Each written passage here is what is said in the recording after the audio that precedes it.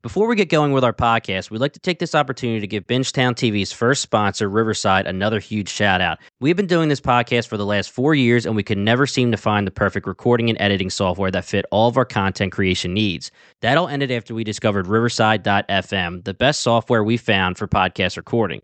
Riverside is an all-inclusive, one-stop shop that allows for professional-level content creation through top-of-the-class features such as video marketing, easy-to-create social media clips, webinars, and automatic transcriptions of the recordings.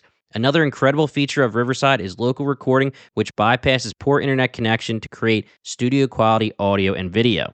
Riverside even has an entire library of tutorials called Riverside University to assist in any way possible. If you're in the content creation business or even looking to upgrade your audio-video software for more casual chats with your friends and family, Riverside is a must-have. You can try Riverside for free at riverside.fm, and you can use the promo code BingetownTV, one word, BINGETOWN TV for 15% off. We will leave the link in the promo code in the show notes. Once again, that is riverside.fm and promo code Bingetown TV for a discount. Thanks again to Riverside for being an amazing service for our podcast and for sponsoring this episode.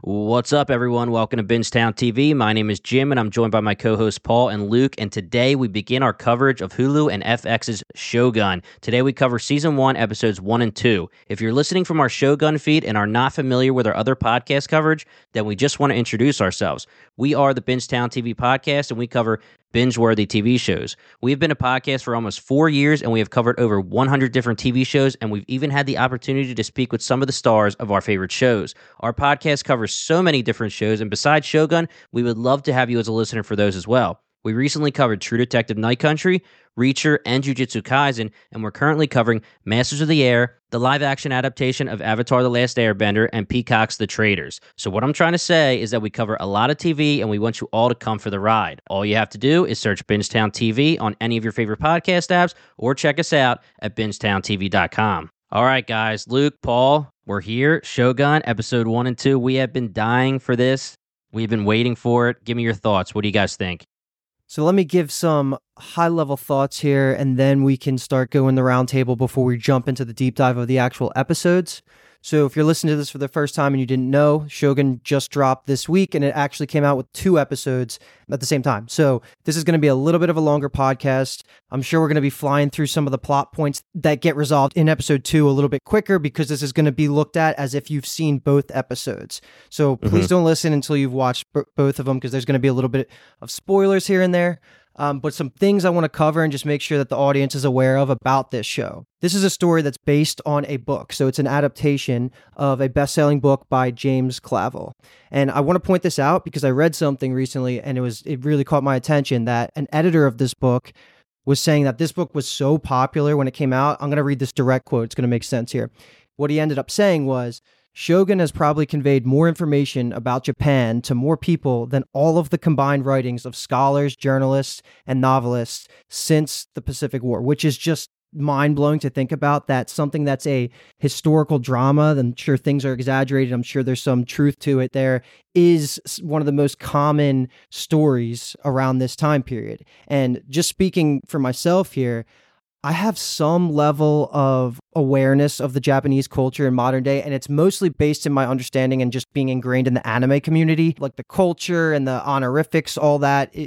That's pretty much as far as my knowledge of the history of Japan goes. Like, I don't know too much about it. So one of the best things about Shogun, besides how amazing and the writing, the acting, all that stuff, all the good stuff there is that it's not just entertaining, but it's teaching me about all of these different historical events, just how people talk to each other, the different political structures. It's very Game of Thrones-esque in that way. And this is right up my alley for TV shows. So before I pass it along to you guys, just to give your piece about what you think, and then we'll get into the specifics, one other thing I really wanted to point out was just that I want to get out in front of it that we're probably going to be messing up the pronunciations here. This is complicated, and it's not just because it's a Japanese historical TV show, but there's so many characters, so many regions, so many lords, so many, servants. Like, it's going to take us a little bit. Hopefully by the end of the next podcast, we'll have everything down. Because I went as far as to create a mock-up little family trees just to see if I had an understanding. I'm sure I have some things wrong. And again, if pronunciations aren't there, we apologize. We're going to do our best here. And naturally, some nicknames are going to come out of the woodwork too. But overall, I'm ready to freaking dive into this. This was probably the strongest 1-2 episode start of a series I can remember in a really long time. This show has been circled on my calendar for, I don't know, whenever it was announced. And I have so many things to say, but I'll let you guys give your piece before we can start breaking down the episode. Yeah. I mean, I don't know if it was the anticipation and the hype leading up to it, but what Luke said, absolutely in love with it after just 2 episodes.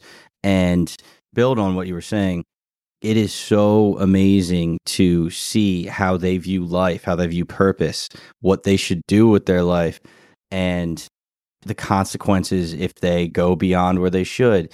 And like Luke was saying, you know, we're anime fans and we've been watching for a while, but it's different because everything there is so exaggerated. And this is almost like a historical, not a documentary, but it seems pretty damn accurate of how they view life and how they just talk to one another. So like I'm learning so much, but I'm also having so much fun watching, and the character relationships and just the need to follow the rules and the traditions. It's such a chess match. It's amazing. And I love it already. I'm obsessed with the characters. I think they're so cool. I'm so ready to talk about them and maybe what their futures are. And I think we're going to have like maybe some death pools going here because it feels like there's going to be a lot of deaths. And I can't be more excited for a show after 2 episodes.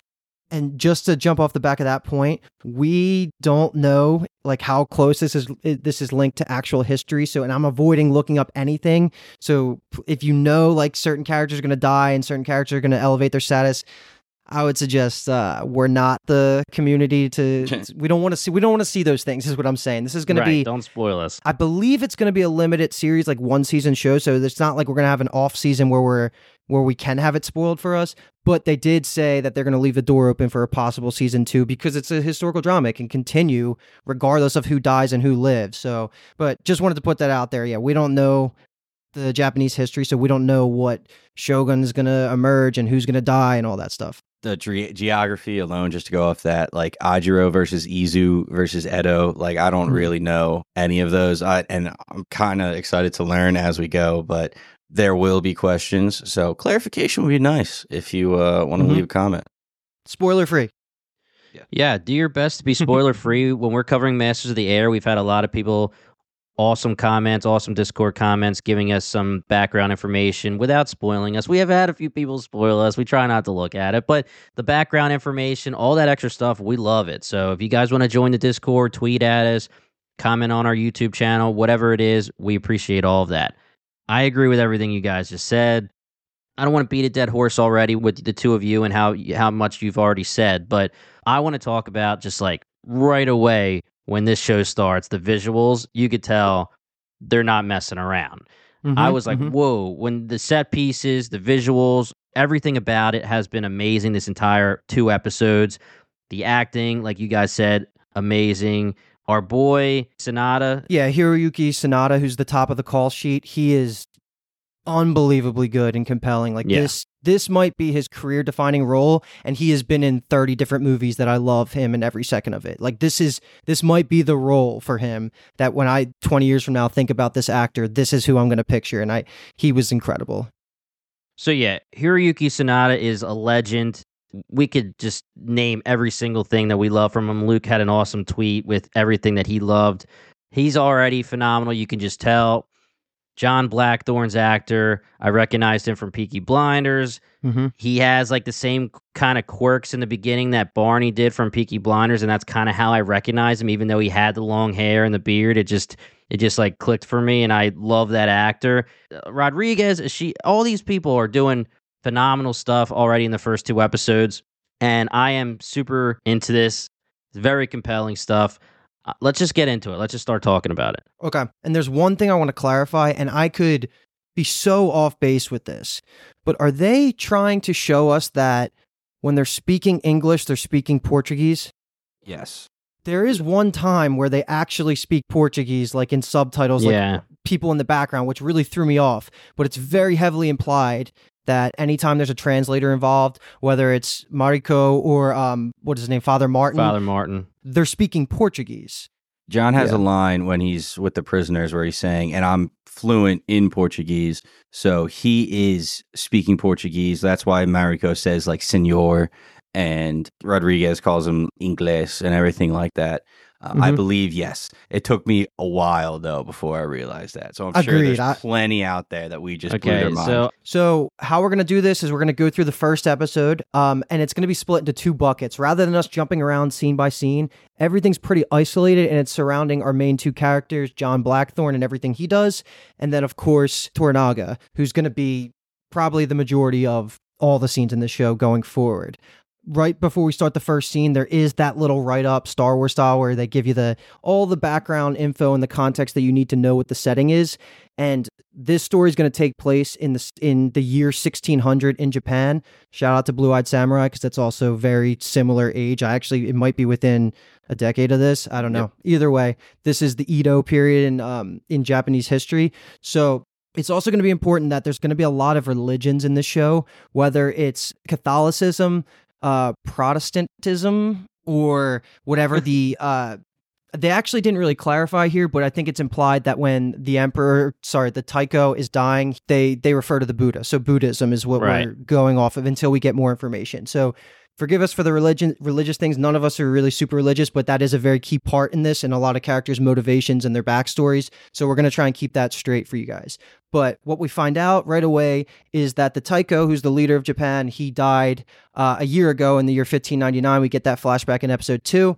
But what's important, and this is going to be the backbone of the entire show's plot, is that with the leader gone now, there's an underaged heir who I forget how old he is, but he's definitely like under 10. He's around that age. And there are 5 very powerful men in Japan that are going to be vying for control. This is very Game of Thrones-esque. I love this stuff, the political strife, all that's going to go into this show, and why I have such high expectations, because I thought all the seeds and all the world building that happens right away is so excellent. So with that being said, jumping into the actual show itself, we open up and Lord Toranaga is actually on his way to the Osaka Castle, which is where the Taiko usually lives.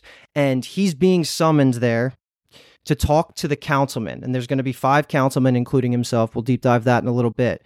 These are the regent rulers right now. While the heir of the previous Taiko is coming of age, these 5 rulers are supposed to, or these 5 councilmen are supposed to rule in his place. Just similar to, spoiler, like Cersei Lannister is like the regent for a little bit in Game of Thrones. Like she's ruling on behalf of her son until they're of age. And that's the whole premise here. And that just makes for excellent storytelling, because that leads to backstabbing, truces and alliances, all that good stuff. So I want to just open up the dialogue to everything from Toranaga seeing Osaka Castle, going into the councilman's room and having that conversation with them, all before his one of his clansmen steps out of line and basically gets a little slap on the wrist, which that dude's an idiot. And his name is Todayoshi. I just literally in my family tree that I made, I just labeled him as an idiot because he just so dumb. But it did get the point across about the level of respect that is in this political atmosphere and just in the core of the Japanese culture. And I thought it got the point across really well. But let's talk about all these councilmen in this conversation. What do you guys think? So immediately, my first vibe was that Toranaga is, without a doubt, the best fit to be the next Shogun, right? Because everybody seems threatened by him. As soon as he walks into the room, he's like, this is new seating. And the rest of the council's like, yeah, well, we're a little suspicious of you. And it's not suspicion, it's fear and jealousy almost. They know that he could be the best fit, and their best chance of getting a seat was come together and we're going to go against him. So Toranaga being a prisoner in Osaka, knowing this, walking in, being as nice as possible, like yelling at his own Todayoshi, like, how dare you accuse Ishido of saying all those things to me. I mean, it just sets down that he knows exactly what to do and he knows all the rules, but he's still going to play along because there is tradition and there is the right thing to do in their eyes. So amazing that he willingly gives himself up basically as a prisoner. I mean, Hiramatsu's saying this too, like, we all know this. We're basically waiting for our deaths like a few days away, but he doesn't care because he's the best. So the leverage that Toranaga presents to the councilman, and they know, is the fact, and they're calling him out in this room about it, is the fact that he has now at his castle, like where he's from, the mother of the heir. And we need the community to come and correct us on this because we're a little bit shaky on how the marriages and all the mothers work right now. But from our understanding right now, and what Toranaga actually says is that Lady Ochiba's sister is married to his son because it's his daughter-in-law. So the family picture gets a little bit crazy here, but from my understanding, the leverage that Toranaga is presenting is something that has weight, and the councilman can't do anything. They can't move against him and his clansmen here because of who's under his guard, right, and under his watch. The episode begins with a flashback to the Taiko. He lays in the ceremonial hall dying. The room is full of visitors who have come to pay their respects. The Taiko's wife, Lady Io, is at his side. He calls for his young son, the heir, who rushes to him. It's like staring into your mother's eyes. He tells the boy, and then his mother, Lady Ochiba, stands on the side watching. Okay, so Lady Io asks the kid to return to his mother, turning to address the room full of visitors. The Taiko would like to be alone. The visitors bow before standing. Lady Ochiba thinks she's entitled to stay, but Lady Io, the wife, gives her a look that lets her know she has to go. So, okay, we're good. It's the heir's mother. That's all Ochiba is, yeah. So right, she's not the wife of the Taiko. She's just the mother. Okay, cool. We're good. Right. So after like the leverage is all presented, whatever, and they're fighting back and forth, we get some information drops here that Toranaga's fiefdom has been increasing at an insane rate, and fiefdom's just like an equivalence for power and how influential you are. He's also, and I don't think we got anything else on this, but he's consented to 6 different marriages, which I'm not really sure what's going on there. Maybe that'll come back into play, but it just seems like from the councilman's perspective, Toranaga's scheming for the power. And from what we've seen and what we're told, that's not really the case. He actually has a good head on his shoulders. He doesn't even want to be the leader of Japan. He just more wants to live and be influential and then make sure that the heir of his friend, the Taiko, is raised to power at the appropriate time. So all of that's really coming out now. And because of like this back and forth where we don't know who's really in the right or wrong, Toranaga has one of his clansmen who gets slighted at the fact that they're just like talking shit basically. And he steps out of line. This is who I mentioned earlier, Todoyoshi, not too important because he's eventually going to be dead by the end of this episode. He's an idiot, but this was very important to show the whole idea about seppuku and how much. And seppuku is just basically, I think it's just an honorable way of dying with the samurai sword. You kill yourself. All of this is like kind of being shown at a really, really rapid rate, but it's also like really well done. Like I feel like everybody got the point. We know the levels of respect, how important they are, and we get the tradition sense all within this quick conversation that we have that sets the stage for the entire series. So I thought this scene was a great way to open up and then just show some of the political back and forth that we're going to be experiencing throughout this season. There's going to be a lot of stuff that we want to talk out. So one of the things I wanted to ask you guys is when the gentleman says, you know, he comes out of line, he starts saying, you know, you're betraying or you're disrespecting Toranaga, and then he says sorry, and what is it called, Luke? Did you have the name of it? Seppuku, like commit seppuku. Yeah. So at first I thought that just meant like he was giving up his son, but it means he would be killing himself and anybody in his bloodline, like literally removing his bloodline. Not allowing his name to pass on to future generations because he disrespected his liege. Right, okay, wow. Which is, again, crazy. Going to what you guys were saying about honor and everything. And I really don't want to do this too often. I don't want to talk about Game of Thrones too much, but Toranaga is really reminding me, duty, honor, Ned Stark. You know, all I care about is making sure the heir, even though he doesn't really, with the whole Joffrey thing, we're not going to get into that kind of stuff, but he just seems like somebody that they're trying to make look bad so that they can just push him out when we know, and they could swerve us, but we know from what we've seen that he is full on duty, honor, freaking badass. But yeah, like he has a really close relationship with Taiko, and you know, spoilers for the episode 2, but you know, the Taiko actually originally said, "I want to give it to you. You know, I want you to be the sole regent." And Ned Stark, like he says, "Well, I don't know about that." He's very, very smart. He knows, and whether the Taiko was testing him or not, he already had his plan for the 5 regents. And Toranaga says, "You're freaking smart." Now. The one thing I will say that he a little bit differs on Ned Stark. Now, I'm not going to say Ned Stark's not smart, but Toranaga has like the schemes. Like, Mhm. he knows what he's doing to do the power plays. Like, Ned didn't care enough for any kind of power plays. He's keeping himself alive with the heir's mother, but also, we'll find out, with John Blackthorne. That's a good question because they said, you have 7 days to return Lady Yoshida. Now, if Toranaga actually kidnapped Lady Yoshida, I feel like it would be different because that would be him like making a power play.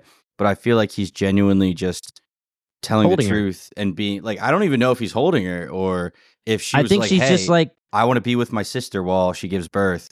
And he's just like, Right. yeah, go do it. Like, that's what I mean. I feel like it just seems that way. And he's just Right. okay with it because it kind of gives him a little bit of a power play. But yeah, keeping him alive. I perfectly 100% agree with you. When in doubt, dude, trust Toranaga's head on his shoulders because he's the guy that I'm going to be following till the grave, Talking about head on shoulders after I just said Ned Stark. I hope that guy stays alive, man. I hope Toranaga stays alive, man. This almost second in command of Toranaga, Hiramatsu, they kind of go more into his relationship. Like, Todoyoshi is his son. What is it? His son, right? Todoyoshi is married to his granddaughter. Okay, so it's his grandson. By whatever. Grandson-in-law, I guess, or whatever it would be. Right. But yes, Gotcha. yes. So Toranaga says, hey, everything Todoyoshi did, I know Fuji is your granddaughter. I will make sure she stays alive too. But Hiramatsu is even able to go in Toranaga's place and talk for him. Like, right in this next scene we get, he's like, hey, I have to stay here. I'm a prisoner in Osaka, but you have to go to Ajiro to look for this barbarian ship that they got a note for. So it's just crazy. A lot of trust. Oh my God, that'd be so cool to be. I automatically love Hiramatsu just because it's Toranaga's boy. He's an absolute beast. I guess he's like the top clansman or the top general, I think is kind of what he's referred to. He's both an advisor and a friend and a general, all the above. He's the man. After my second watch through, I found myself like riding for this guy. So there's going to be a lot to come from him because of his family tree and how important it is to Toranaga's household. So we'll keep talking about him. But Paul, you laid it out perfectly. I thought the writing in this scene was genius because it happens directly after the stakes of this world are really set. We're finding out like this guy's going to kill himself and his whole family just because he disrespected his liege. And then we find out that at that insane level of a crime, Toranaga is still willing to excuse one of his friend's granddaughters. So I felt that did a lot for just Toranaga, like showing the stakes and the tension and like what they're willing to do and how important the leaders are. All of it was like really well done and meticulously put in that order to kind of give the audience the right vibe of like how everything's going to really be. So overall, Hiramatsu's got my stamp of approval. He seems like he's going to be a homie. Go even in more of a culture shock, like right in this scene where Fuji has the knife to her throat, holding her baby. Todoyoshi saying, "Oh, I'm your husband. Listen to me." Mariko comes in and she says, "I know you feel the pull of death. Like, I know you want its mercy.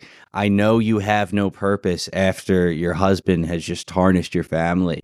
But believe me, if Toranaga gave you a purpose, then you must follow that." And it's like, oh my God, you want the release of death? You want to like follow your family? It is so crazy that that's what they yearn for, and they don't just because it's duty. So it's insane. That is like the next direct scene in this bucket, so we'll keep talking about it. What's even better is in hindsight, after rewatching this scene, you know how important this is to Mariko as well, because her father had to go through this whole process, and she was the one that was spared in that situation. So at first, I was thinking that she's just doing her duty to get this done for Toranaga, but in hindsight, it wasn't like that at all. She actually felt empathetic towards the whole thing. So this was a really good scene, and Lady Mariko like really grew on me the second watch, and I think she's the third build actor. So she's going to be big. Yeah, she's going to be like one of the storylines that's like the heart of the show. Yeah, and I was taking it with her character like she is tied down by the fact that she got married. Yeah, she has so much potential to do things, and even her husband is like, "Why are you doing anything outside of this house?" So I feel like he's going to be a problem, a big problem for us this season. Yeah, I mean, can you imagine having your child in your arms and then the father being like, "Yo, man, you got to give me that kid. I gotta die. He's got to die just because I accidentally talked when I shouldn't have. Sorry." Like, it's crazy. I mean, and Yeah, I wouldn't blame her for having the knife, being like, "You shouldn't me? Don't take my son." Like, come on. Oh, it's crazy. It's really. I could not believe what I was watching because I didn't expect that at all. I was like looking at Dave, who I watched with, and I just like, is this happening? Are we about to watch a baby get murdered in the first episode? Yeah.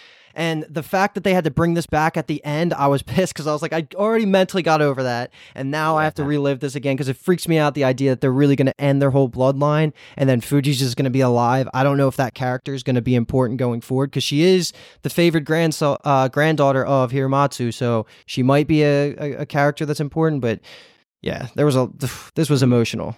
That was tough. Something to add on to that scene too. At the very end, Mariko grabs her necklace, which is the cross, and I am constantly trying to figure out if Mariko really does want to follow her faith. Like, I can't tell because she even has a line later on when she's talking to Toranaga saying, I have more than one heart. My religion won't conflict with my duty to you and everything like that. So it's just something to have in the back of your head. I can't tell. I feel like she really does want to follow the religion. Maybe it's because she doesn't have a purpose right now after her father, but crazy. Yeah. My thoughts are that 100%, Paul. I think that she found religion after her father. It seems similar. The timeline seems about right. Yeah. I think she said 14 years ago. I honestly think she is devout to her religion. And I can see just in my head, the wheels are turning that, Blackthorn and her are going to fall in love and it's going to be Christian and Protestant and that whole thing because she's going to be around him at all times because she has to translate. You can already see the little bit of a tension there. Like I said, her husband's going to be a problem. She has so much more to give, and we're going to see how much she has to give to this show. So the last two things that happen for this bucket before we can move on to Blackthorn are we see the conversation that Toranaga has with the heir. He's like messing around. The first time you kind of see him be a little jovial, which was nice, like get that upbeat. He's like playing the games or whatever. And the more important and fun conversation is when the caretaker, I don't know how important she is, but she comes in and she's somebody that has seen the relationships of Toranaga, the Taiko, all this because of how comfortable she is talking to Toranaga and the things that she goes on to say, which is definitely worth just bringing up real quick. The fact that they're both kind of like, Ashido is like stepping out of line. Like, why is he trying to basically blame Toranaga and start this whole civil war? Because that's the opposite of what the Taiko stood for. And then they start talking about his lineage and why he's like feared among the leadership because his true surname is Minowara, which is just like the name of the ruling class of the last time there was a shogun in Japan, which is going to be so important because he's got like the royal blood that I'm sure there's some nationalists that would be okay with him taking over as the next shogun because there hasn't been one. The title's been empty for a while and there's probably a whole faction that wants to put him into place. So this was like a really good conversation just to kind of see what it's not all one track minded where everybody's with the council, right? There is this little bit of a split amongst the people. This was a good scene, I thought, just getting that across and bringing up his lineage and dropping the name of the show for the first time, which I was like, whoop. They also he said it. Yeah, drop literally. Just a crazy like act that Ishido's like, oh yeah, Ishido's probably going to kill you and then kill the heir and then he's going to rise to power. I'm like, we were just seeing how important this heir was, talking about the Taiko, and this is his son. Everybody talks about the Taiko with such utmost respect, and to even say that, he's just going to kill his son like it's no big deal. It's like, okay, so they're tiptoeing around everything. They're saying one thing, but in the back of their mind, they're completely ready just to kill whoever they need to step up. So depending on which region it is, Paul, like obviously we find out that certain ones care about the money from the Christian supporters. Ishido just seems like he wants power. I mean, whether he respected the Taiko or not, he didn't have that scene like Toranaga did to show that they were any kind of friends or anything, but he would take him out in 2 seconds, meaning Toranaga, the son, anybody, to make sure that they become the leaders. And for Shogun itself, is that like a title that technically would be respected over Taiko if it was like restored? Yeah, I think is that what she was trying to say? Like God Emperor. Like it's the highest level that they say that a mortal can achieve. So it's like something that, and I think there's a chance that maybe it's because the Taiko didn't come from the right bloodline. Like he could only escalate to like a certain level. And I'm sure the politics of that like are pretty defined, but we just don't know because they haven't shown it or told us yet. But that's what my understanding is right now. Like I don't think the last Taiko could have become a shogun. I think there Right. needs to be more there. No, I believe it is the bloodline, like you said. Yeah. Yeah. So last scene for this bucket, which doesn't need any conversation because we covered it and we can move over to John Blackthorne, is just Mariko being summoned by Toranaga at the end of the episode, and they're talking about her translating abilities. And we already covered like her backstory with her father having to deal with the seppuku that Fuji has to deal with now and how it's similar, and he's trying to just guide her a little bit. And then the takeaway is that she's going to work as like the translator to help deal with the barbarian John. So we can leave that because it's going to be more interesting when we talk about the beginning of episode 2. I want to skip over to the John Blackthorne bucket because this guy, man, like I went back and forth. Like, is this guy have too many hidden motivations? Like, is he actually evil? Is he going to be a good character? Like, is he, I don't know. I couldn't really get a grasp on him, but after watching it again, like I really like John. And I don't know if I'm settling on Blackthorne or John. I'm testing it out live here. I think Blackthorne's cooler because shout out Stormlight Archives and the Brandon Sanderson world right there. Totally. But this guy gets set up as basically an Englishman who is working on a Dutch boat, and he has all these motivations, and we can break that down as we want. But the bottom line is that the crew is in shambles and they're all going to die. Like they lost their whole fleet, and then they end up stumbling into Japan and being caught by the soldiers. That's like the first, I think, 5 minutes of the show. So there's some things there. And then we're shouting out Peaky Blinders characters. So we're shouting out Uncle Charlie, who is the original captain before John takes over. Yeah, Right. before he blows his own head off. Mhm. Just wild to see the absolute ruin of men that they have become. You know, you were saying they had 5 ships. Now there's barely one. They were Like talking Don about, Krieg. yeah, seriously. They are like starving. They have scurvy, all that other stuff. Talking about how they traveled through the Magellan Strait, and I had to look that up because I didn't realize what it was, but it is so important. It's literally just a sea route in southern Chile that is considered so important because, one, it's way quicker. You can literally go through the land. It is a series of bodies of water that if you follow them correctly, you can cut going south down around South America completely. And I can't imagine how valuable that was. They even go to say because they can duck other Portugal bases and stuff like that by going through the strait. So one, the fact that they were able to navigate through enemy territory like that, you know, the Erasmus is completely destroyed, but John is still able to find the white sand on the bottom. He can't read the stars, otherwise he would. Like, he is so intelligent in a land where everybody's dumb. It's amazing. If you were talking about going back and forth, I friggin' loved him from the get, and unless he becomes a real dickbag, I think he's going to be my guy. Like, he's so charismatic for being starving and dead. It's unbelievable. Would you like to call him John Blackthorne Snow? I was thinking about calling him JB, honestly. But JB's not bad, dude. We'll settle on it by the end of this episode. We'll all try it out. What flows the best? But I can't believe you don't remember Magellan Strait from just the different high school and middle school history class. That's new to you? What, Miss Graham fail you? Yeah, well, I didn't really do well in all I feel like those. everybody has a Miss Graham teacher, dude. Oh, hated her, but Well, hopefully she's not listening. So, John Blackthorne, JB, what order we're gonna go with here? I kind of like JB, Paul. Cosmo Jarvis is doing it for me. I mean, I loved him as Barney in Peaky Blinders. I really don't think I remember him from anything else that I've watched, but I really like his acting in the first 2 episodes here, and he has a lot of actors to work with when he's speaking with Mariko, when he's speaking with Toranaga, when he's speaking with just the entire crew that has his entire crew, and then everyone who has him prisoner. He has different scene partners, and he's killing it. And I mean, they're all killing it, but he's killing it with them. And to your point, Luke, you know, whether you're saying does he have his own agenda? Well, it kind of reminds me of The Last Kingdom here. We have Christians here. They didn't talk about Protestants in The Last Kingdom, but you know, it'd be like Christian and pagan. But Christian, Protestant. John Blackthorne is Protestant, so he wants to get rid of all the Christians. He's going to be on the side of Toranaga for now because it seems that the Christians are trying to get rid of Toranaga.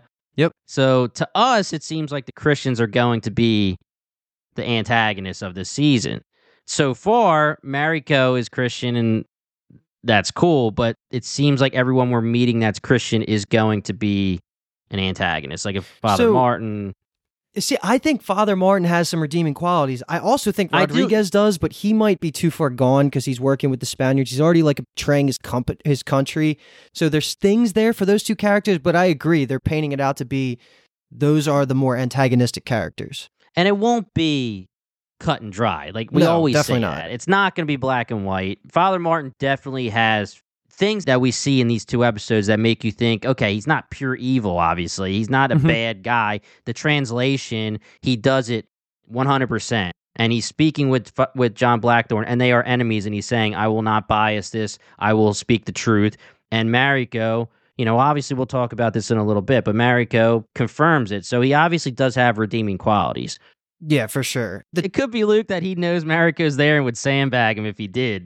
It's possible. Like the POS. It's possible, but I trust her moral compass, and she really trusts him because I don't know though, because she's also anti. Because he's JB, the priest. But, that's the thing. Yeah. You gotta. Like, it depends. Like it's almost like the scene where Blackthorn JB is talking to Mariko, and she says, "Don't speak out of turn." But he's basically saying, like, "Listen, I know you're Christian, I know you're devout, but just think about their agenda too. Think about what they want." And she obviously pushed them aside for now, but yeah. Maybe he's telling us, too. He's saying, yo, you like Father Martin?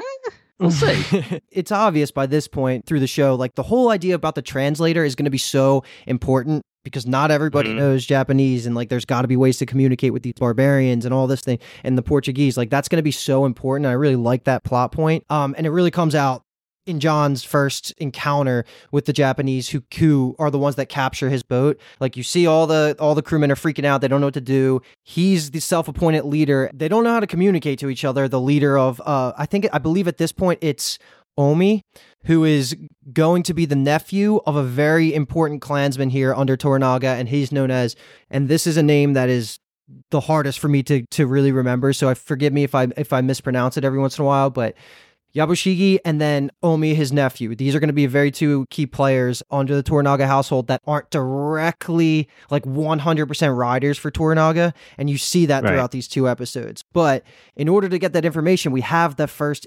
obstacle of the translation. And at this point, we don't have a good translator. So Omi just grabs a random dude off the side and was like, yo, you know some broken Portuguese, like tell me what he's saying. And they go back and forth, and it ends with a nice little, what I guess a Badiatus, shout out Spartacus, like piston scene right on his face because of the disrespect. Like all of this is happening, and he's really just having this rude cultural awakening. Like he's not going to be able to boss these guys around. He's not going to be able to sell his bullshit story about them being merchants. Like they have cannons on the ship. They have all these weapons. So we're finding all this stuff out.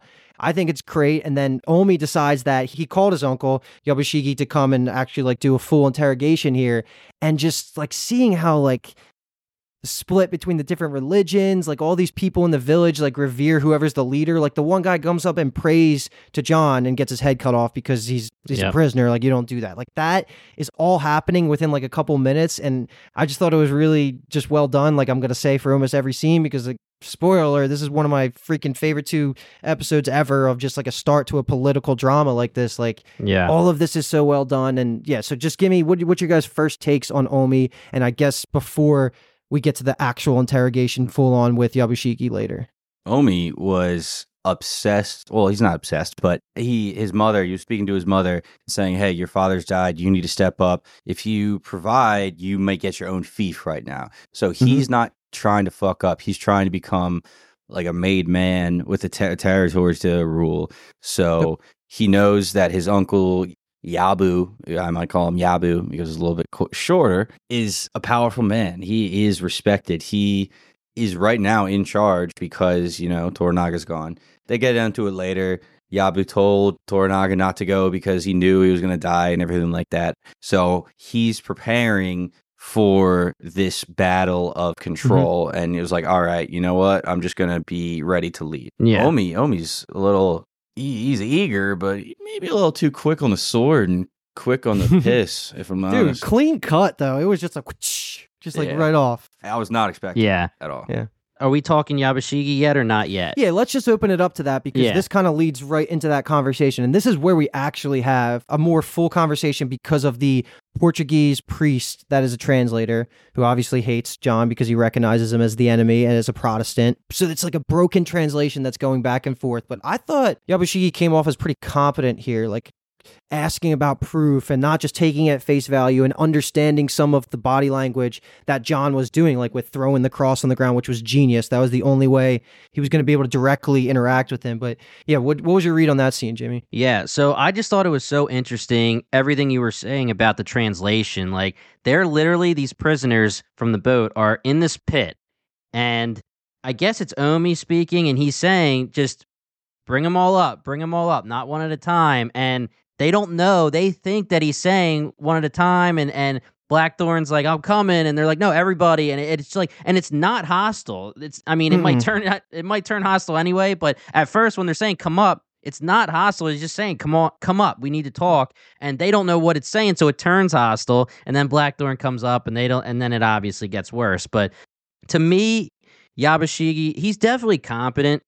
Now, to me, he's like everything you need to know, not everything, but a lot that you need to know about him so far was taught before he even gets to Osaka. Mm-hmm. You learn that he's a schemer. He's definitely a schemer. He's like Ishida, where he just wants to grow his power. But you learn a lot where Omi is told that Yabashigi did not even come to the village when his brother died. He wasn't there for the funeral of his brother, but he's there because there's probably a power play to be had, right? So that's obviously something. The competence is there. He does seem rational in certain ways, like you said, Luke. And also, a little bit later when we get to, still before they get to Osaka, but when it's dealing with the boat, he has plans, and it's against Toranaga pretty much. He's saying, Toranaga's a dead man. I don't need to worry about him anymore. And then when number 2 comes over, he's at first like, oh, shit. Like, I don't want to do this. But then with honor, you have to. And our boy pulls the sword like, oh, you're not honoring our boy? But again, you know that he's not fully with him. Yeah, totally. He, like you were saying, he was planning as if Toranaga was no longer. Yeah. Well, he's playing multiple sides because of Ishido.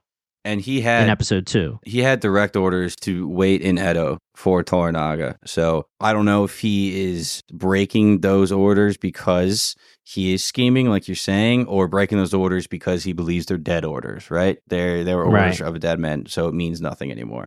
I think he's smart.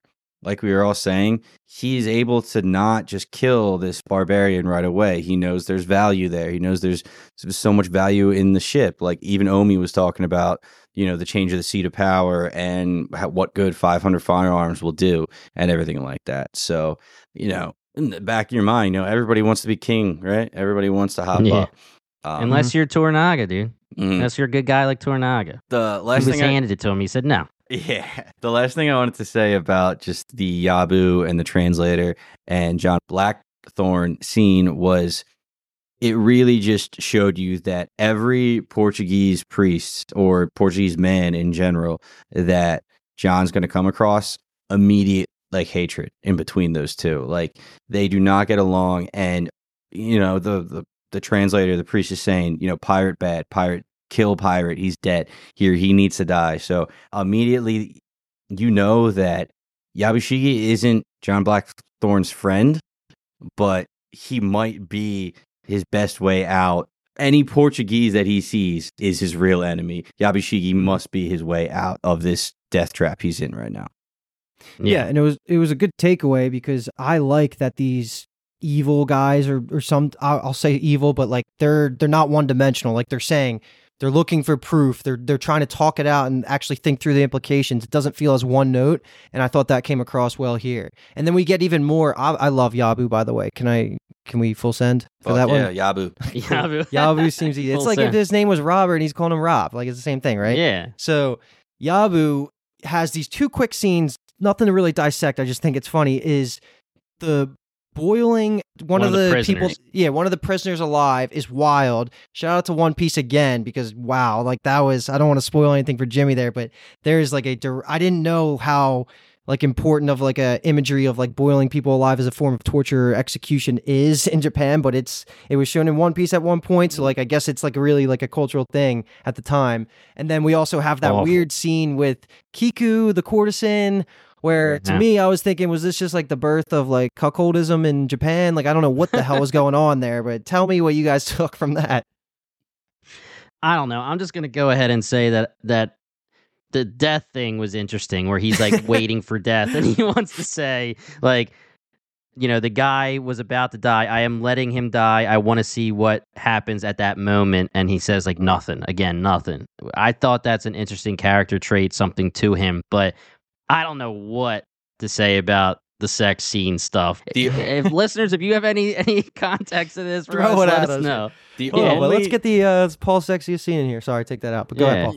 Yeah. The only thing I got from that is either one, Yabu doesn't have interest in courtesans, or maybe he got mutilated in a war and he can't use his junk, and that's why he's just kind of watching her like touch this other guy. I had no idea. It also went on to say the courtesans are just, they know they got to be out there. They got to be intriguing in a way and do something that they've never seen before. Yeah. We were just talking about Blue Eye Samurai. That's all I'm thinking about right now, and all of that. So I thought that was wild. The boiling alive scene, I fucking hated. I got physically I can't believe nauseous. they showed it. They showed so much of it, and the only interesting thing was Yabu talking to Omi the following day. I believe he was like, "Oh, wow, he was stronger than most Christians. Give me a poem about it." And I was like, "Wow, okay, that's something I didn't see coming." But Yabu really respected it and really liked it, and he thought there was beauty behind. Like, he's looking for the beauty in the moment before death, couldn't find it, but there is still a beauty there, So he's such a complicated character, and I'm excited to see where it goes. I am interested in him, is what I'll say. Like, I don't think he's going to get redeemed. Probably he might be too far gone, not enough episodes to really do that. But I do think he's an interesting character, and I like that there's somebody in Toranaga's household that isn't fully 100% for Toranaga. It's just another interesting perspective. But let's keep moving along here. We're almost at the end of the first episode, and it'll be easy to flow right into the next one. The next day, Omi gets rewarded for his help in all of this. But more importantly, now I can say it, the homie Hiromatsu shows up, and he's there to make sure that there's no scheming going on with this foreigner in the barbarian ship. He's like, all right, give it all to us. And luckily, Yabu complies, because he seemed like he was going to push back a little bit, or maybe lie about the money if they didn't already know. Yep. But there was some sort of spy network that made them have the knowledge that there's all this stuff in there. So before we can I guess move on to Rodriguez, we also find out that Toranaga is known as the leader of foreign affairs, include that, and that's just a blanket term for any sort of political international conversations with anybody from a different country. So that's important, because that's going to keep coming up.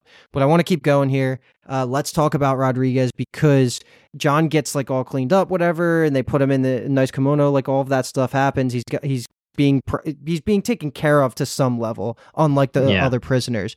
They go to the port and they meet this Spaniard named Rodriguez, who speaks both Spanish, Portuguese, Japanese. He speaks it all. He's clearly been ingrained in the culture enough to now he's trusted by them, and they trusted him to take John, who's a valuable prisoner, to the boat. And what their whole idea is that they're going to bring John to Osaka, the capital, to actually talk to Toranaga, because he wants to interrogate him himself and find out all the good information. So let's just open it up to basically, this is going to be a bigger conversation, but just all of it. When they get onto the ship, John has his moment of shining as a actual pilot, the name of the episode, and driving the ship and saving them, basically, all the way through them searching for Rodriguez and Yabu actually going down and saving him before he kind of gains John's respect at the end, which that was a really cool moment for me. But this is just that last chunk of the rest of episode 1. So Rodriguez opinions, and then we can take it from there. Rodriguez, I don't know how I feel about him in the story, but watching him, he is without a doubt one of my favorite characters. The funniest by far. He's got lines for days, and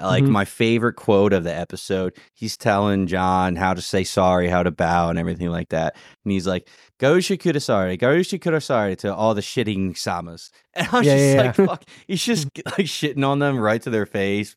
But he knows that they don't really know, because he's the language guy. He's a translator. He's a barrier in between everything. So I thought he's amazing. Immediately just grabs John, goes, "Is my crew all right?" He fucking yells back in Japanese. He's like, "Oh, good news. They only killed one guy. The rest of your crew is still prisoner."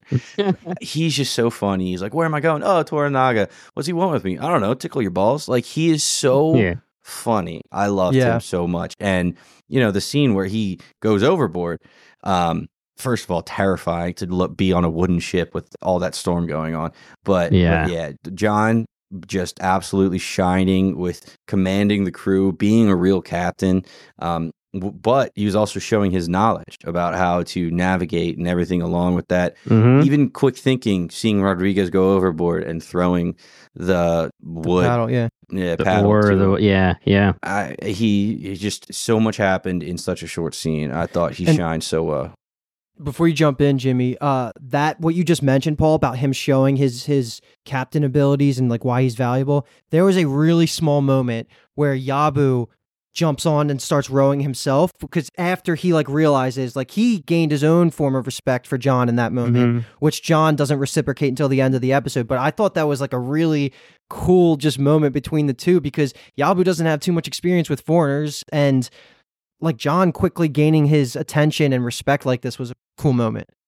Yeah, agreed. And someone of his position, meaning Yabu, he's not going to touch that oar unless he has to, or unless he respects the person who's telling him to do it. And obviously shit's hitting the fan, and you respect John at that point when he's saying row, And it's crazy to me when Rodriguez is saying, like, go down there, tell him to row. I would have been like, well, how do you say it? Because he's yelling row at him. And it's like, I don't know if they know that just because it's so, but he learns it though by the end. You saw that, right? Yeah, he does. He does end up saying it. Yeah, and then Rodriguez, Lost alumni, compelling as hell. I can't stop looking at the screen when he's on there. Paul, you nailed it. But I was about to say, like, damn, can you imagine being like someone that is on a ship at all times and you can't swim, and then you guys would be like, yeah, One Piece, idiot. But so true. But I mean, seriously, it still makes me go, Jesus. Like, you're in the middle of that crazy storm, or he asks John, can you swim? And he's like, yeah, you can't. And he's like, oh, I'd rather die fast, if I'm going to fall in. But unbelievable scene, great scene. And then when it comes to the cliff, Yabu gets points there. He does. I mean, at first you can tell that it's Yabu's just like, all right, this guy's shitting on me. Like, he's telling his man, like, you know what he's doing. He wants me to do it because and the point where he has the sword and he's going to make the decision, he's going to take his own life or he's going to let the water take him. You can see it in Cosmo, I believe, right? Cosmo Jarvis is the actor for JB's eyes, when he's watching him. He's like, geez, like, that's another one of that's where he starts getting the respect. And then, he finishes the task. He's about to do it. The rope hits his shoulder, and then he sees that the task can be done, so he finishes the task.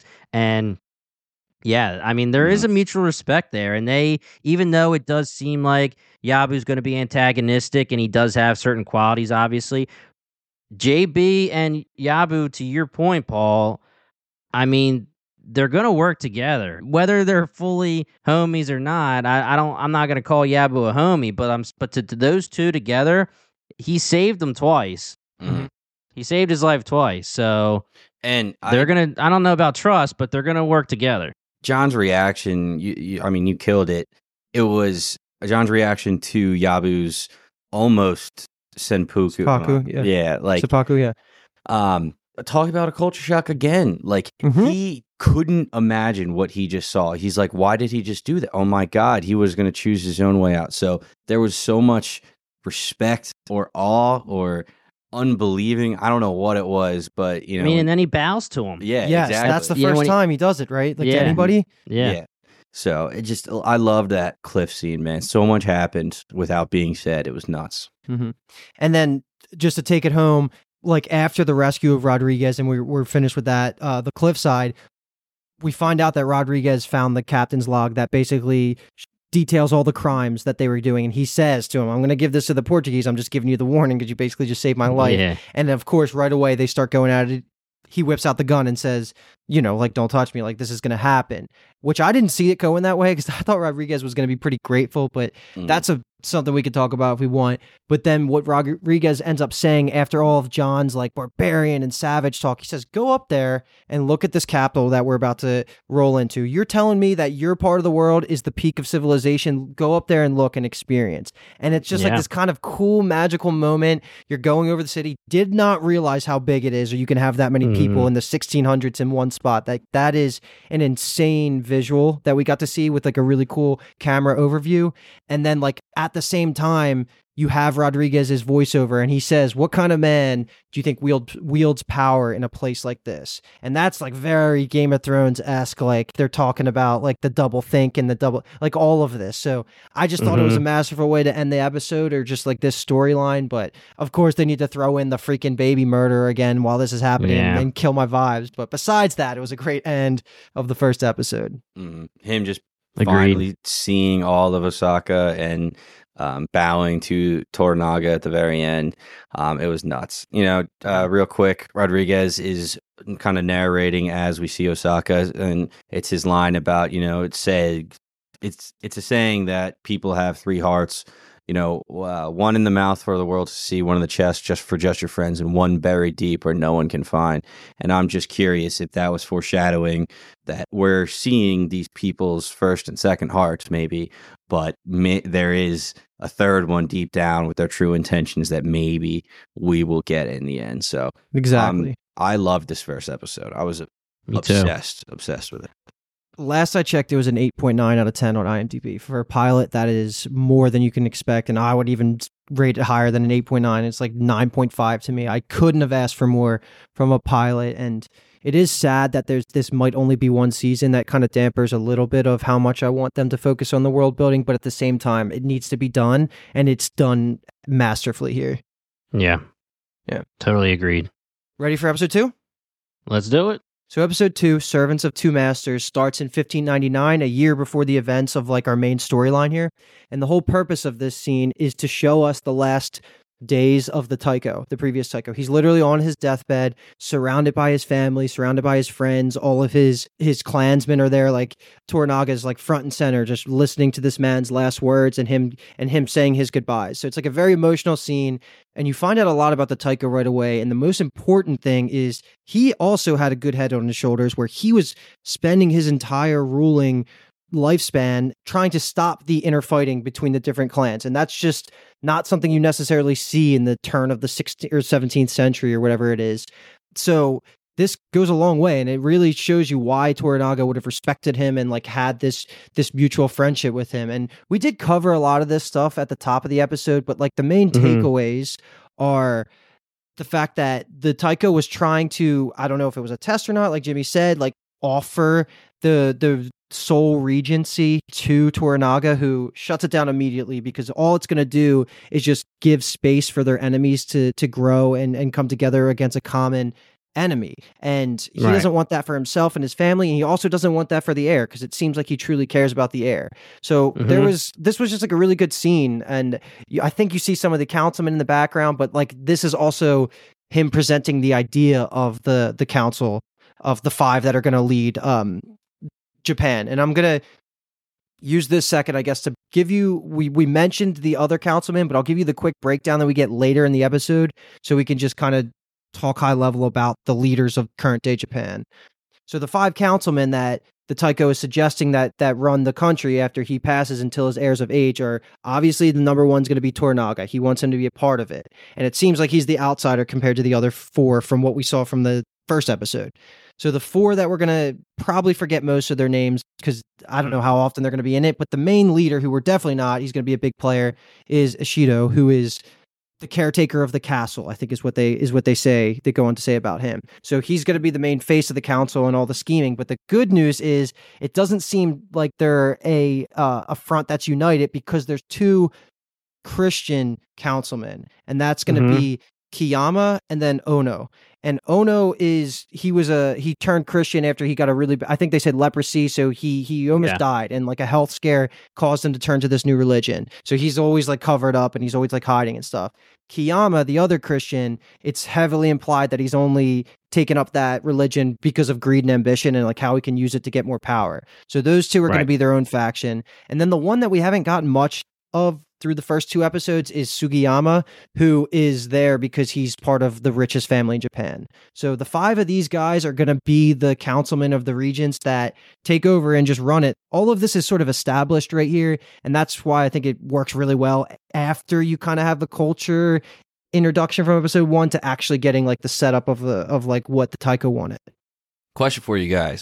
So right when we see Taiko dying, the whole procession is kind of leaving, and before he asks Toranaga to stay, there you see a priest come up and say, he must receive the sacrament or miss out on God's kingdom. Two things. One, dude, the sack from Midnight Mass. You remember that? Yeah. You're The sack from Midnight Mass, dude. You need that sack. If you guys hear or remember that one and you were here for that, you're a real one. So you're a Bingetown homie. If you're a Bingetown TV fan and you listen to our Midnight Mass coverage, we love you forever. But yeah, the sacrament, the sack. So, but second off, so like this whole Christianity in Japan is new, right? It's a new idea. I don't know how new, but it's like this priest has to explain the rules of the sacraments to like everybody. So I'm just trying to figure out, like, it is an important part of Japan and its rulers and following it, but it seems like it's just so new. Is this the information that we got? Is that it comes out later that Portugal basically had ownership over Japan since the late 1400s. So ever since then, they've been like the sole traders with Japan in the world. So I'm assuming, and then we also find out that like the whole idea was that they were going to spread the Portugal rulers want to spread Christianity to any lands that don't already have it. So I think it's like kind of been like more than a century, but at the same time, that's very new in terms of a religion. Yeah. And it's seemed to me that yes, he's allowed to be there because whether he's a priest or not, I guess he was a priest, but they're obviously not Christian, meaning the Taiko, and they push him away when he's saying that. Like, yes, you're allowed to be here and talk about your Christian faith, but he's not Christian, so get out of our face, kind of. Anything you wanted to add, Jimmy, about that early scene? No, I was just going to say that it is the perfect way to introduce us to these 5 regents. It's just great writing because we have the world building in episode 1, and they're lightly introducing us to certain characters, but without just being like, hey, here's 5 regents and here are who they are. It's explained in a way where he's explaining how he's going to appoint them to Toranaga, and Toranaga saying, damn, you're dying and you're smart as shit still. You're still, sharp as hell. So I just thought that was very well done, giving us a nice exposition and a nice world building situation here without it just being thrown in our face. Like, here it is. Like, Yeah. It works well as the second episode. Yeah. So my favorite quote of this episode was the Taiko's line to Toranaga right here. And it's super touching. It seems kind of basic at first, but it's super touching. And that was, the man who stands at the greatest height is the loneliest in the realm. And it has a lot that you can dig through just in that. But then he goes on to say, I need you to protect my son from his enemies and his friends. Like, there is so much danger surrounding him right now. He is in one of the most dangerous spots. Even though he's just a kid, he's still an heir to one of the most powerful seats. His friends will kill him. So I can't imagine how it feels to be the highest in the realm. Like, that is a crazy just thought. So I love this line, and it really illustrates how much the Taiko dying will disrupt the world. Lonely at the top, baby. Very lonely. So let's start moving through the episode after we skip back to 1600.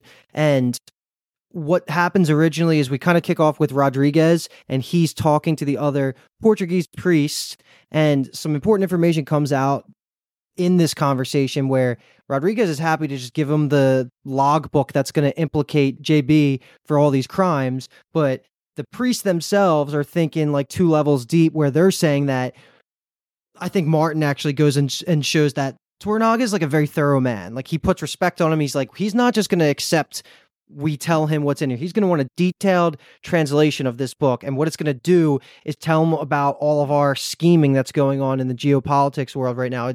And there's a chance that it's going to really backfire on our country. Japan could start either going to war with us or like opening up trade to other countries, lowering our take of of all of this trade. So it's basically them being selfish because they're money hungry and they don't want to share Japan with the world because it's such a lucrative trade opportunity that they have. So Rodriguez is like is on team, come on, like be a good person and just turn him over. Like JB has to go. Like he's an enemy of the state. So that's just kind of like that beginning part that we have before we still continue following Father Martin, and him going into the throne room with Toranaga and JB just to actually work as a translator while Mariko's there, supposed to be listening and double checking that he's not being corrupt and actually translating the truth. So I think we can just open the conversation for that whole scene, that whole dialogue, because a lot's going on there. Ishido eventually shows up, but I liked this scene a lot because anytime Toranaga's on the screen, I like it. Just seeing how truthful and honest Martin is, just translating, I loved him off the bat. You know, he is like a bad guy, quote unquote, because he's, he's Portuguese. He's the one that wants to kill our boy JB and the whole thing with they're like secretly trying to rule the world and everything like that. But I'm going to keep calling him Martin too, not Martin. I love that. That's why I was laughing. Yeah. Because he's honest to who he is. Like he wants to, it seems like he's actually trying to follow his religion. And also his relationship with Mariko is really interesting. You see right away, he's like, oh, I'm always fine if Lady Maria is here. So that's interesting. They almost seem like real love interests, like real close. I don't know how that's going to happen. They got more scenes coming up. But this translation scene was nuts. I couldn't imagine the absolute pressure that JB was feeling. And then especially when Ishida walks in and Martin is like, dude, shut up. This is Toranaga. Your captor Bow is quick. Biggest enemy. Bow quick. Bow quick. Now, I think it's very interesting, and I want to have the conversation with Martin, baby. Is he what Paul says, or is he what I was thinking, that I alluded to early in the first episode, where is he being this honest outwardly because he knows that Mariko is there to bust his ass if he's not honest? Or is he actually showing us that he is honest? I'm on team Paul right there, where I think Martin's just a good dude. I think he's going to follow his religion to a fault. So you think he's a good dude, and you just think that his orders are to make sure the shipments are going, and like when he has the scene with Toranaga later and he's trying to get the stamp of approval and all that kind of stuff. To us, he's against Toranaga, so we say, we don't like the guy, but we do like him, I guess. But antagonistic in a way, he's against Toranaga, but he's still a good guy. It depends on the viewpoint, is what you're going for. Yeah, it's tough because then when you take into account the black ship and like all that, he is still riding for Portugal. Like he's trying to get things done for them, but I don't think he would like cross lines that would compromise his faith. I think he genuinely likes Mariko, thinks she was the prize student of his. Like, I don't think like he was just showing up for Mariko. I think like he's living his ideals, and she kind of respects him at that way too. And I think she would have something to say about it if he showed any signs of sketchiness, which I don't think he has yet. I'm team Father Martin is the best Catholic or Christian. All right, well, it looks like we may have lost Paul to some power outage here. We are having a storm, so I think Paul's power went out on him, and we'll have this fixed for later episodes. So me and Luke are going to ride it till the end here. So what I was going to say, and I'm actually going to be coming at Paul, but Luke, you can defend him. It's funny how things are interpreted based on the lens you're watching. Like, I saw Martin, and I took him like how other TV shows will antagonize a religious figure and make them one of the villains. Obviously certain scenarios with like The Last Kingdom and other things like that. And of course, there's gray everywhere with that. But I saw him as an antagonist. So like when he's talking to Mariko, I'm like, oh, he's like buttering her up. Like he just wants her to say, like, tell him why. Like, because he said, why are you here? Like, why are you being asked to translate? Like, and I'm like thinking that he's just kind of trying to like get some answers out of her through the niceness, like through the nuances of the conversation, when you guys are just like, nah, he likes Mariko. And I could see it that way too. It's just funny how you watch it and how it comes through certain lenses.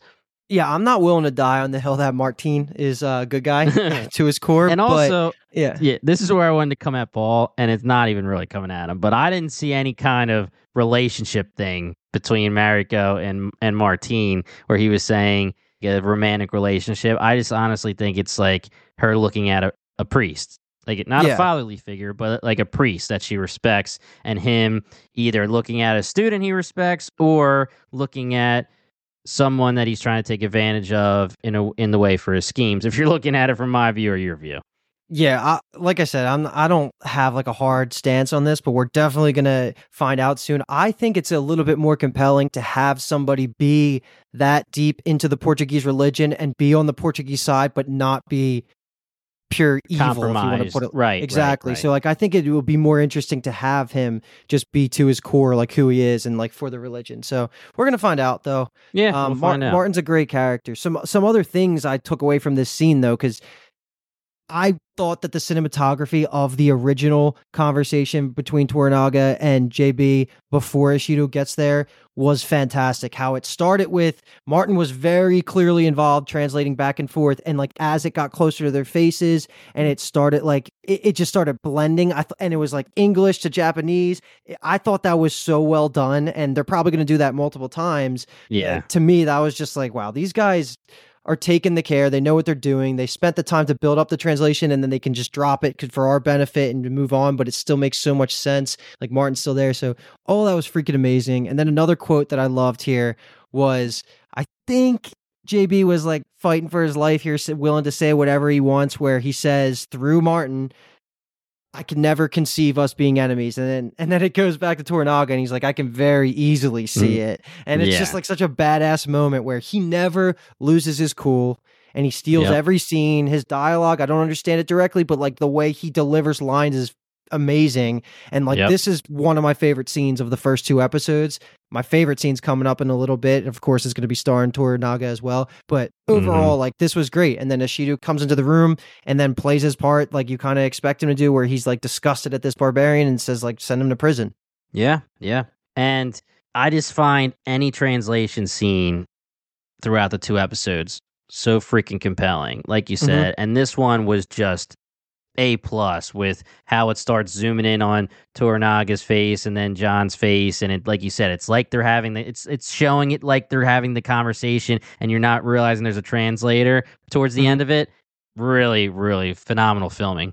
John gets marched off to prison, and then we kind of skip to night, and we have this Mariko scene where it's her and her family. We get to actually see Hiromatsu's son, who we hate. I think he seems like a little bit of a loser, and he doesn't respect his wife, doesn't want her to have anything outside of the household motherly role, and their son, nothing really to take away from him. But more importantly, when Hiromatsu comes in and says that whole line where we need you for the meeting, and the son thinks it's him, but it's actually about the translator, Mariko. They go to their dinner, and I thought that this was the only time I thought Toranaga cracked a smile, and it was when Lady Kiri, that girl that was sitting at the table, was like cracking up with all the jokes. I thought that was funny because it showed you a little bit of his human side, and he was talking less like a lord and more like a person for a second. Yeah. So I thought it was like it was a cool scene, but it's more just also putting more respect on Mariko, like she's being pulled into the inner circle.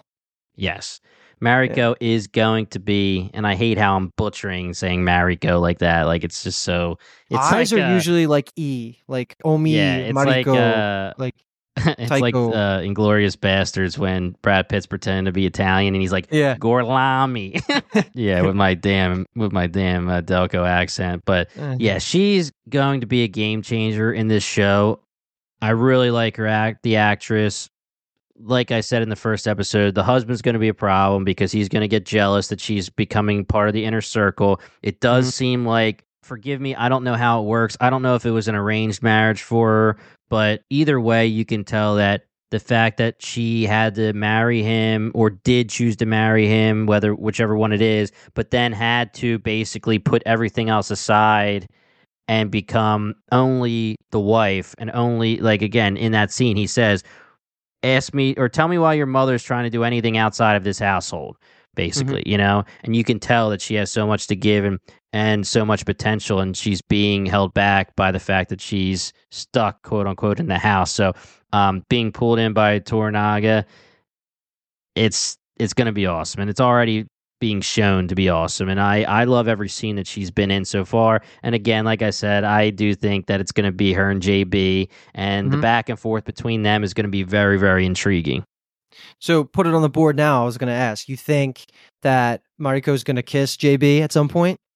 I wonder if it's going to be like they turn the husband into the purely like pissant, sexist, like we hate you character, where JB eventually like kills him or something because she does fall in love with JB. And I don't know if it's going to be that she gets caught or whatever it is, but I have a feeling that he's going to be a problem and he's going to have to be gone. But yeah, I do think that they're gonna. Me too. I thought I was going to be the only one with that opinion, but whatever. It seems like we both kind of think it's going to go that way. Enemies to lovers kind of thing, right?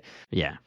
So, okay, let's move along because there's going to be a really good JB Mariko scene later. But I want to talk about after the dinner, we find out some things that are going to directly lead to this offshoot bucket that scene I'm going to bring up, which is the fact that Toranaga's grandchild is about to be born.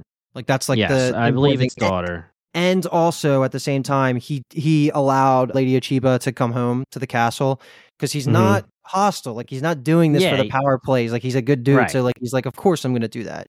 But why I'm queuing this up is because we have another scene where that whole conversation gets rehashed by Ishido and the other three councilmen, the ones that we've been mentioning before, right? We have Ishido, Sugiyama, Ono, and Kiyama. So this conversation's cool because it actually I like the idea that Ishido, while he's the leader, it's not just like these other three are useless because they have their own power and they're not actually always with him, and they're pulling around their Christian weight, like and trying to build things around their religion that he has to kind of navigate. So that's what this whole conversation is. Like they want John JB to be executed for being a heretic, right? And they refuse to vote on Toranaga until Ishido signs off on this.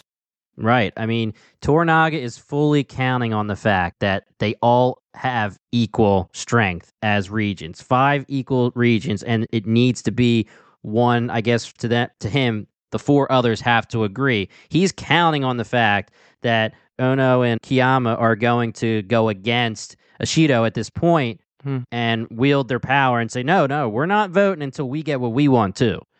And that's his power play.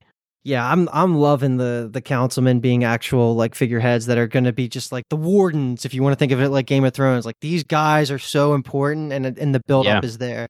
Ono is creepy as hell. He gives me he like reminds me of. Do you ever see 300? Oh yeah, like just like the disfigured guy that like kind of is always like hiding and creeps around. Like he gives me those vibes. Yeah, he's creepy as hell, and I don't know what's known about leprosy back then, but obviously you can't really be touching them or near them that much, and he moves that screen to talk, and I'm like, whoa, get away from them. Don't get too close.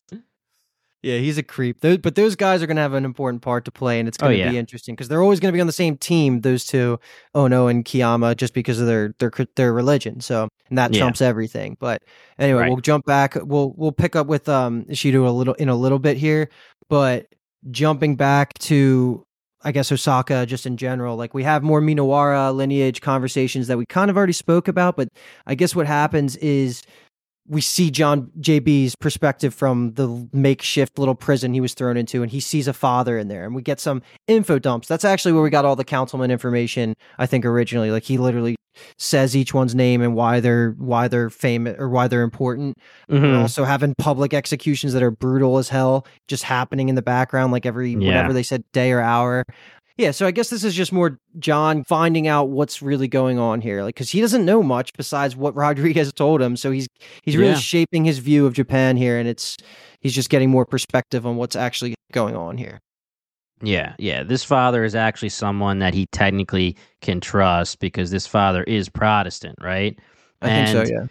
Yeah, he's trusting the information he's getting, and he keeps saying, I'm not here to die. It's not my time to die. I have things to do. And the father doesn't really believe him.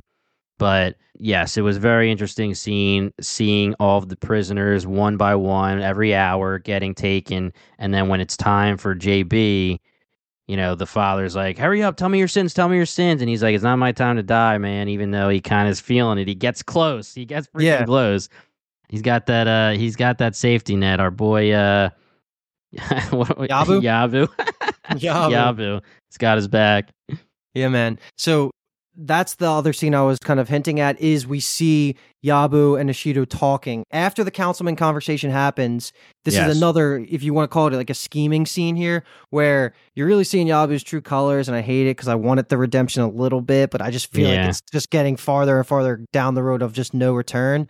But these two have a good relationship. They were warriors together in a war against Korea, I think is what they actually say. Yep. So they have deep ties. They trust each other. So they kind of talk openly about the whole situation in Toranaga. And Toranaga, like from their perspective, or maybe Ishido's just trying to sell this to Yabu to turn him that Toranaga's not grateful for like everything he does for him as like a clansman. Like he's not a good liege for him. So he's planting all these seeds, and I guess he's pulling at strings here to see what Yabu can really offer. And they talk about John JB and say like he's already sentenced to death. Unfortunately, I can't use him as a pawn in this game because the other councilman wouldn't let me vote on Toranaga until we decided to execute him. So that's when Yabu jumps in and says, hey, I can do this for you. And then we can skip back to that scene that you were just talking about of just him walking to his execution. Yeah, Yabu did a big thing for Ishido there because Ishido can't risk at his position releasing JB in whichever way it needs to be, because if he gets caught, it's game over for him as a regent. The two other ones will fully go against him, and Toranaga and him aren't homies, so he will literally get pushed out, and no decisions will really be able to be made because no one will agree on anything. And for what we know right now, besides Toranaga, he does seem like the big dog. Like he seems like he takes charge, even though they all do. Like when it's time, we already talked about it. Kiyama and Ono put their foot down. But Ishido, was running the meeting that they had earlier and all that kind of stuff.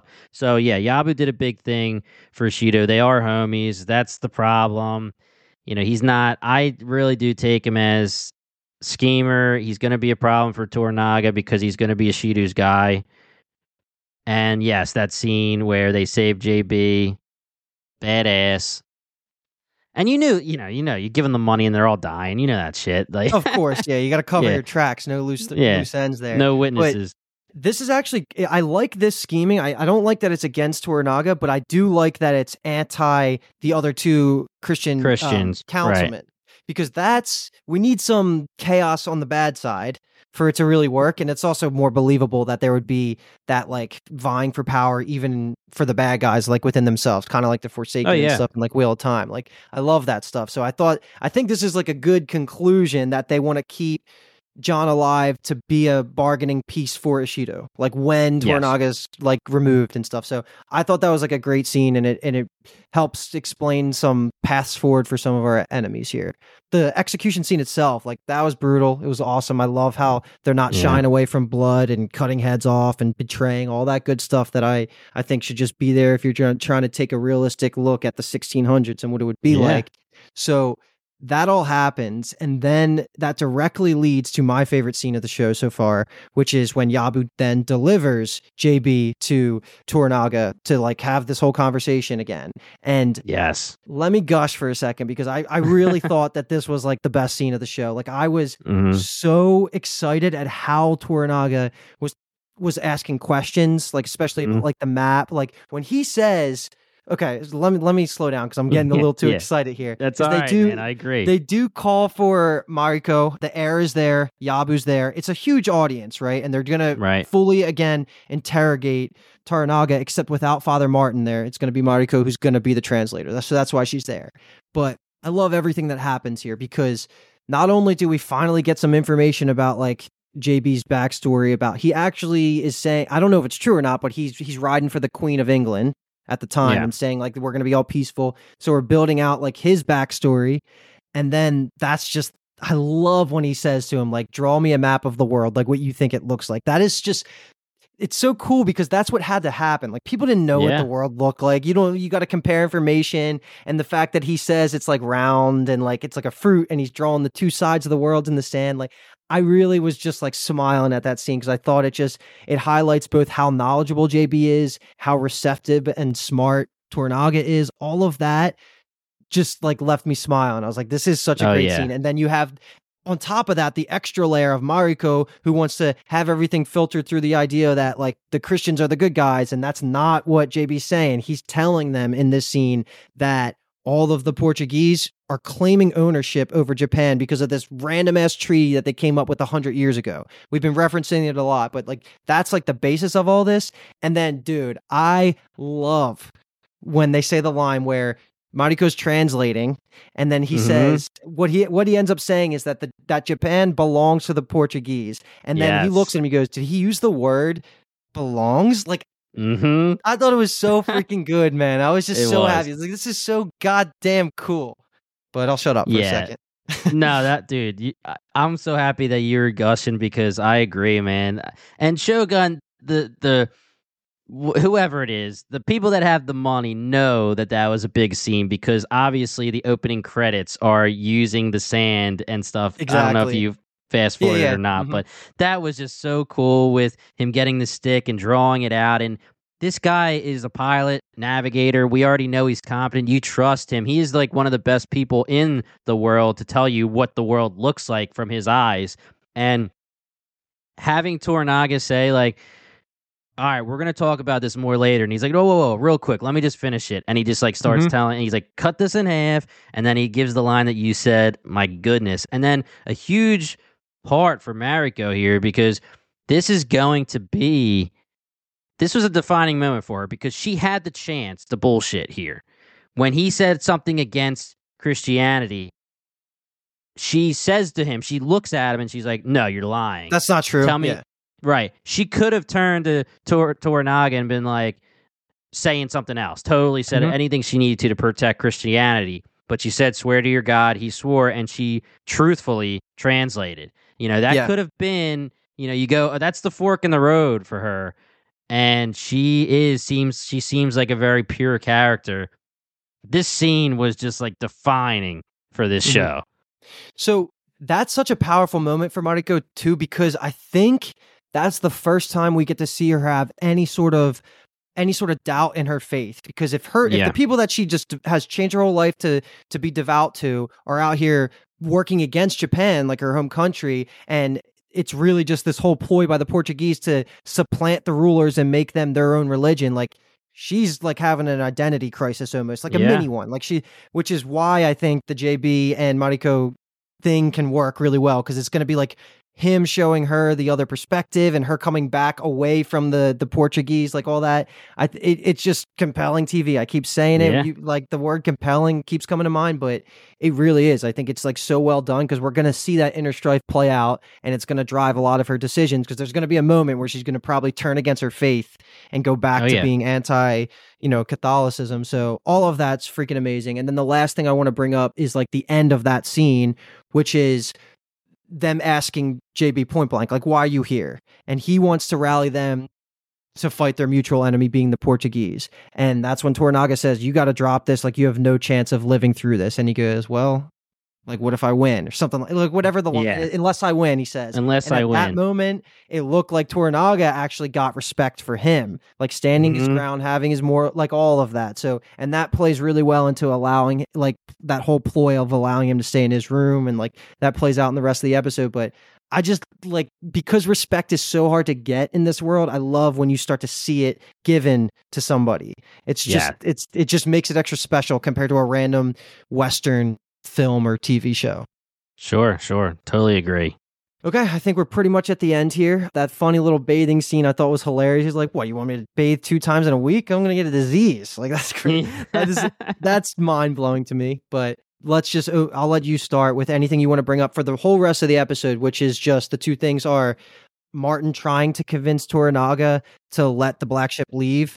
But because of that conversation, he no longer trusts the Portuguese, that they have their best interest in mind, so he shuts that down. Right. That's going to have some implications. And then, of course, the assassination attempt, which I think it's confirmed that the assassination attempt was by Kiyama, or Kiyama and Ono, like a combination of the two. And maybe that's a conversation, and I'm just saying confirmed when it's not. But I'm pretty sure it's the Catholics that are trying to have JB killed. Going to what you said, I think that the Catholics sent the assassin, whether it's Kiyama and Ono or just Martin's band of priests. I don't remember who Martin's the other priest was that he was talking to in that one scene, but that guy actually seemed like he was above Martin. But either way, I think so. You do have the scene where they're like, oh, they're coming for Toranaga, and he's like, it wasn't one of the regents because they were going for JB. Mm-hmm. But technically, it could be because the two regents are Catholic. So I don't think we know exactly, but it is the Catholics that were going after JB. I brought this up. We can clear Ishido though, right? Yabu and Ishido are not suspects. Otherwise, they would have killed him in the forest. Yeah, no, 100%. That is not on them, and they weren't going for Toranaga. So and I already brought this up in the first episode. I just really like the scene with JB, and are they calling her Marie or Mary instead of Mariko at one point? Lady Marie. Martin calls her Lady Marie or Maria. JB and Lady Marie having that scene together just kind of further pushed me along the lines that they are going to have that romantic relationship, because we already alluded to this. Not only is Lady Marie having a small crisis of faith because of the whole conversation with JB and Toranaga and her translating, but there's going to be a scenario where we have Lady Marie and JB. They both respect each other. JB is Protestant and he hates Catholics, but he's going to respect and maybe love Lady Marie. And I just really like that scene because it's funny, and we brought it up a few times, whether he's bullshitting or not because he knows he's in danger. JB, when he wants to be, is very cordial and courteous and respectful. Like, I liked that scene with Lady Marie and him for that. Like, he seemed very respectful. Mm-hmm. Except for when he spoke out of turn, apparently, when he said, watch the priests and stuff. But he took it to heart. But even that back talk though of her, that's usually what you hear someone say when they're like, maybe you're right, but back off, bro. Yeah. Mm-hmm. Definitely. So, I mean, I'm also going to just give the praise to, I loved the assassination. Like, I didn't think she was going to get that many bodies. I didn't think it was going to be blood flying on the, like, that's just an iconic imagery in just like anime, like blood flying on the doors, like as the slices happen, like all of that looked great. I would say Toranaga's got some weak ass samurai in his house though. Like, Jesus, man, they couldn't take this girl out, but it's going to be like interesting because I'm sure that the opening scene, because this episode ended with Toranaga acknowledging that like who the assassination attempt was actually on, but John didn't hear any of that because it's all in Japanese. Like, they're looking at him saying it, and like it's kind of implied, but I'm assuming there's going to be a direct conversation about what the plan going forward is between those two in the like opening episode 3. Right. Going back to the culture stuff too, like John is just laying there in an empty room on the ground with like a blanket and a mini pillow, and he's trying to like get comfortable, and then he hears people scream, and he's like, what the hell's going on? But it's just wild that he's getting up here and the screaming and people are dying, and he doesn't know one thing that's happening, even when it's figured out and the conflict is over. Like you just said, they're all speaking and explaining that they were after him, but he has no idea yet. So they will explain that. But Toranaga, again, the freaking man, setting it up. I've been waiting, to see him in action. That was a very small taste, and I'm sure we're going to get a lot more. And, like, he had the one up on her. And this is another thing. Like, JB not necessarily saved Toranaga because he already had sliced her, but he thought he was saving Toranaga. Like, he got in the way and had his own arm sliced by the dagger to save, quote-unquote, Toranaga. Yeah. They're going to be homies. They're going to end up being homies, and I'm them here working for together, that's the dream. Like, and it's going to be awesome because they're definitely going to be on the same side. And then throw Mariko in there. Like, that's the power team right there. So damn right. Dude, don't forget our number start. 2, man. Don't forget number 2, Hiramatsu. Oh, yeah. True. Of course he's riding. That's just assumed. He's the +1 to Toranaga. Damn right. That's it, man, dude. That was an incredible 2 episodes. I know it was a longer podcast, but this was naturally going to happen with 2 episodes to cover, and the first one with all the heavy world building and exposition. But next one should be a little bit easier. We'll have Paul back. I'm really looking forward to watching more. Like I said, I watched these episodes twice in the first 24 hours of it dropping. Like, I could watch it again and not even be bored for a second. Like, this is a show I haven't hit this level of excitement about in a long time. And I just hope the reviews keep staying there. The chatter online keeps staying there. I don't necessarily want to say I hope for a season 2 if the writer doesn't have something in mind, because that usually doesn't work out right. But I still want them to get their praise. I want these type of stories told, and I want FX or Hulu, whoever owns this, to keep taking risks like this, because this so far is like, holy hell, like it's such a good show, and I'm excited to keep going. Perfectly said, man. The praise has been unbelievable. Just tweets and tweets left and right from Rotten Tomatoes saying it's currently at 100 right now. I don't know if it still is, but at the time it was. And all of these publications saying this is the natural progression from Game of Thrones for prestige TV and in this type of fantasy world, or if that's how you want to say it, historical dramas. And man, I am so happy that it's getting the praise, because to be completely honest, when I saw the trailer, I don't know if I sent it to you guys or you had already seen it, but either way, when I saw it, I was like just seeing it by chance, because friend of the pod, Tyler, from anyone who's listened, True Detective and Silo, he just said, yo, check this out. I didn't even think there was that great of marketing at the time when I first saw it. And then it's really just like the quality is pushing the marketing. It's the word of mouth.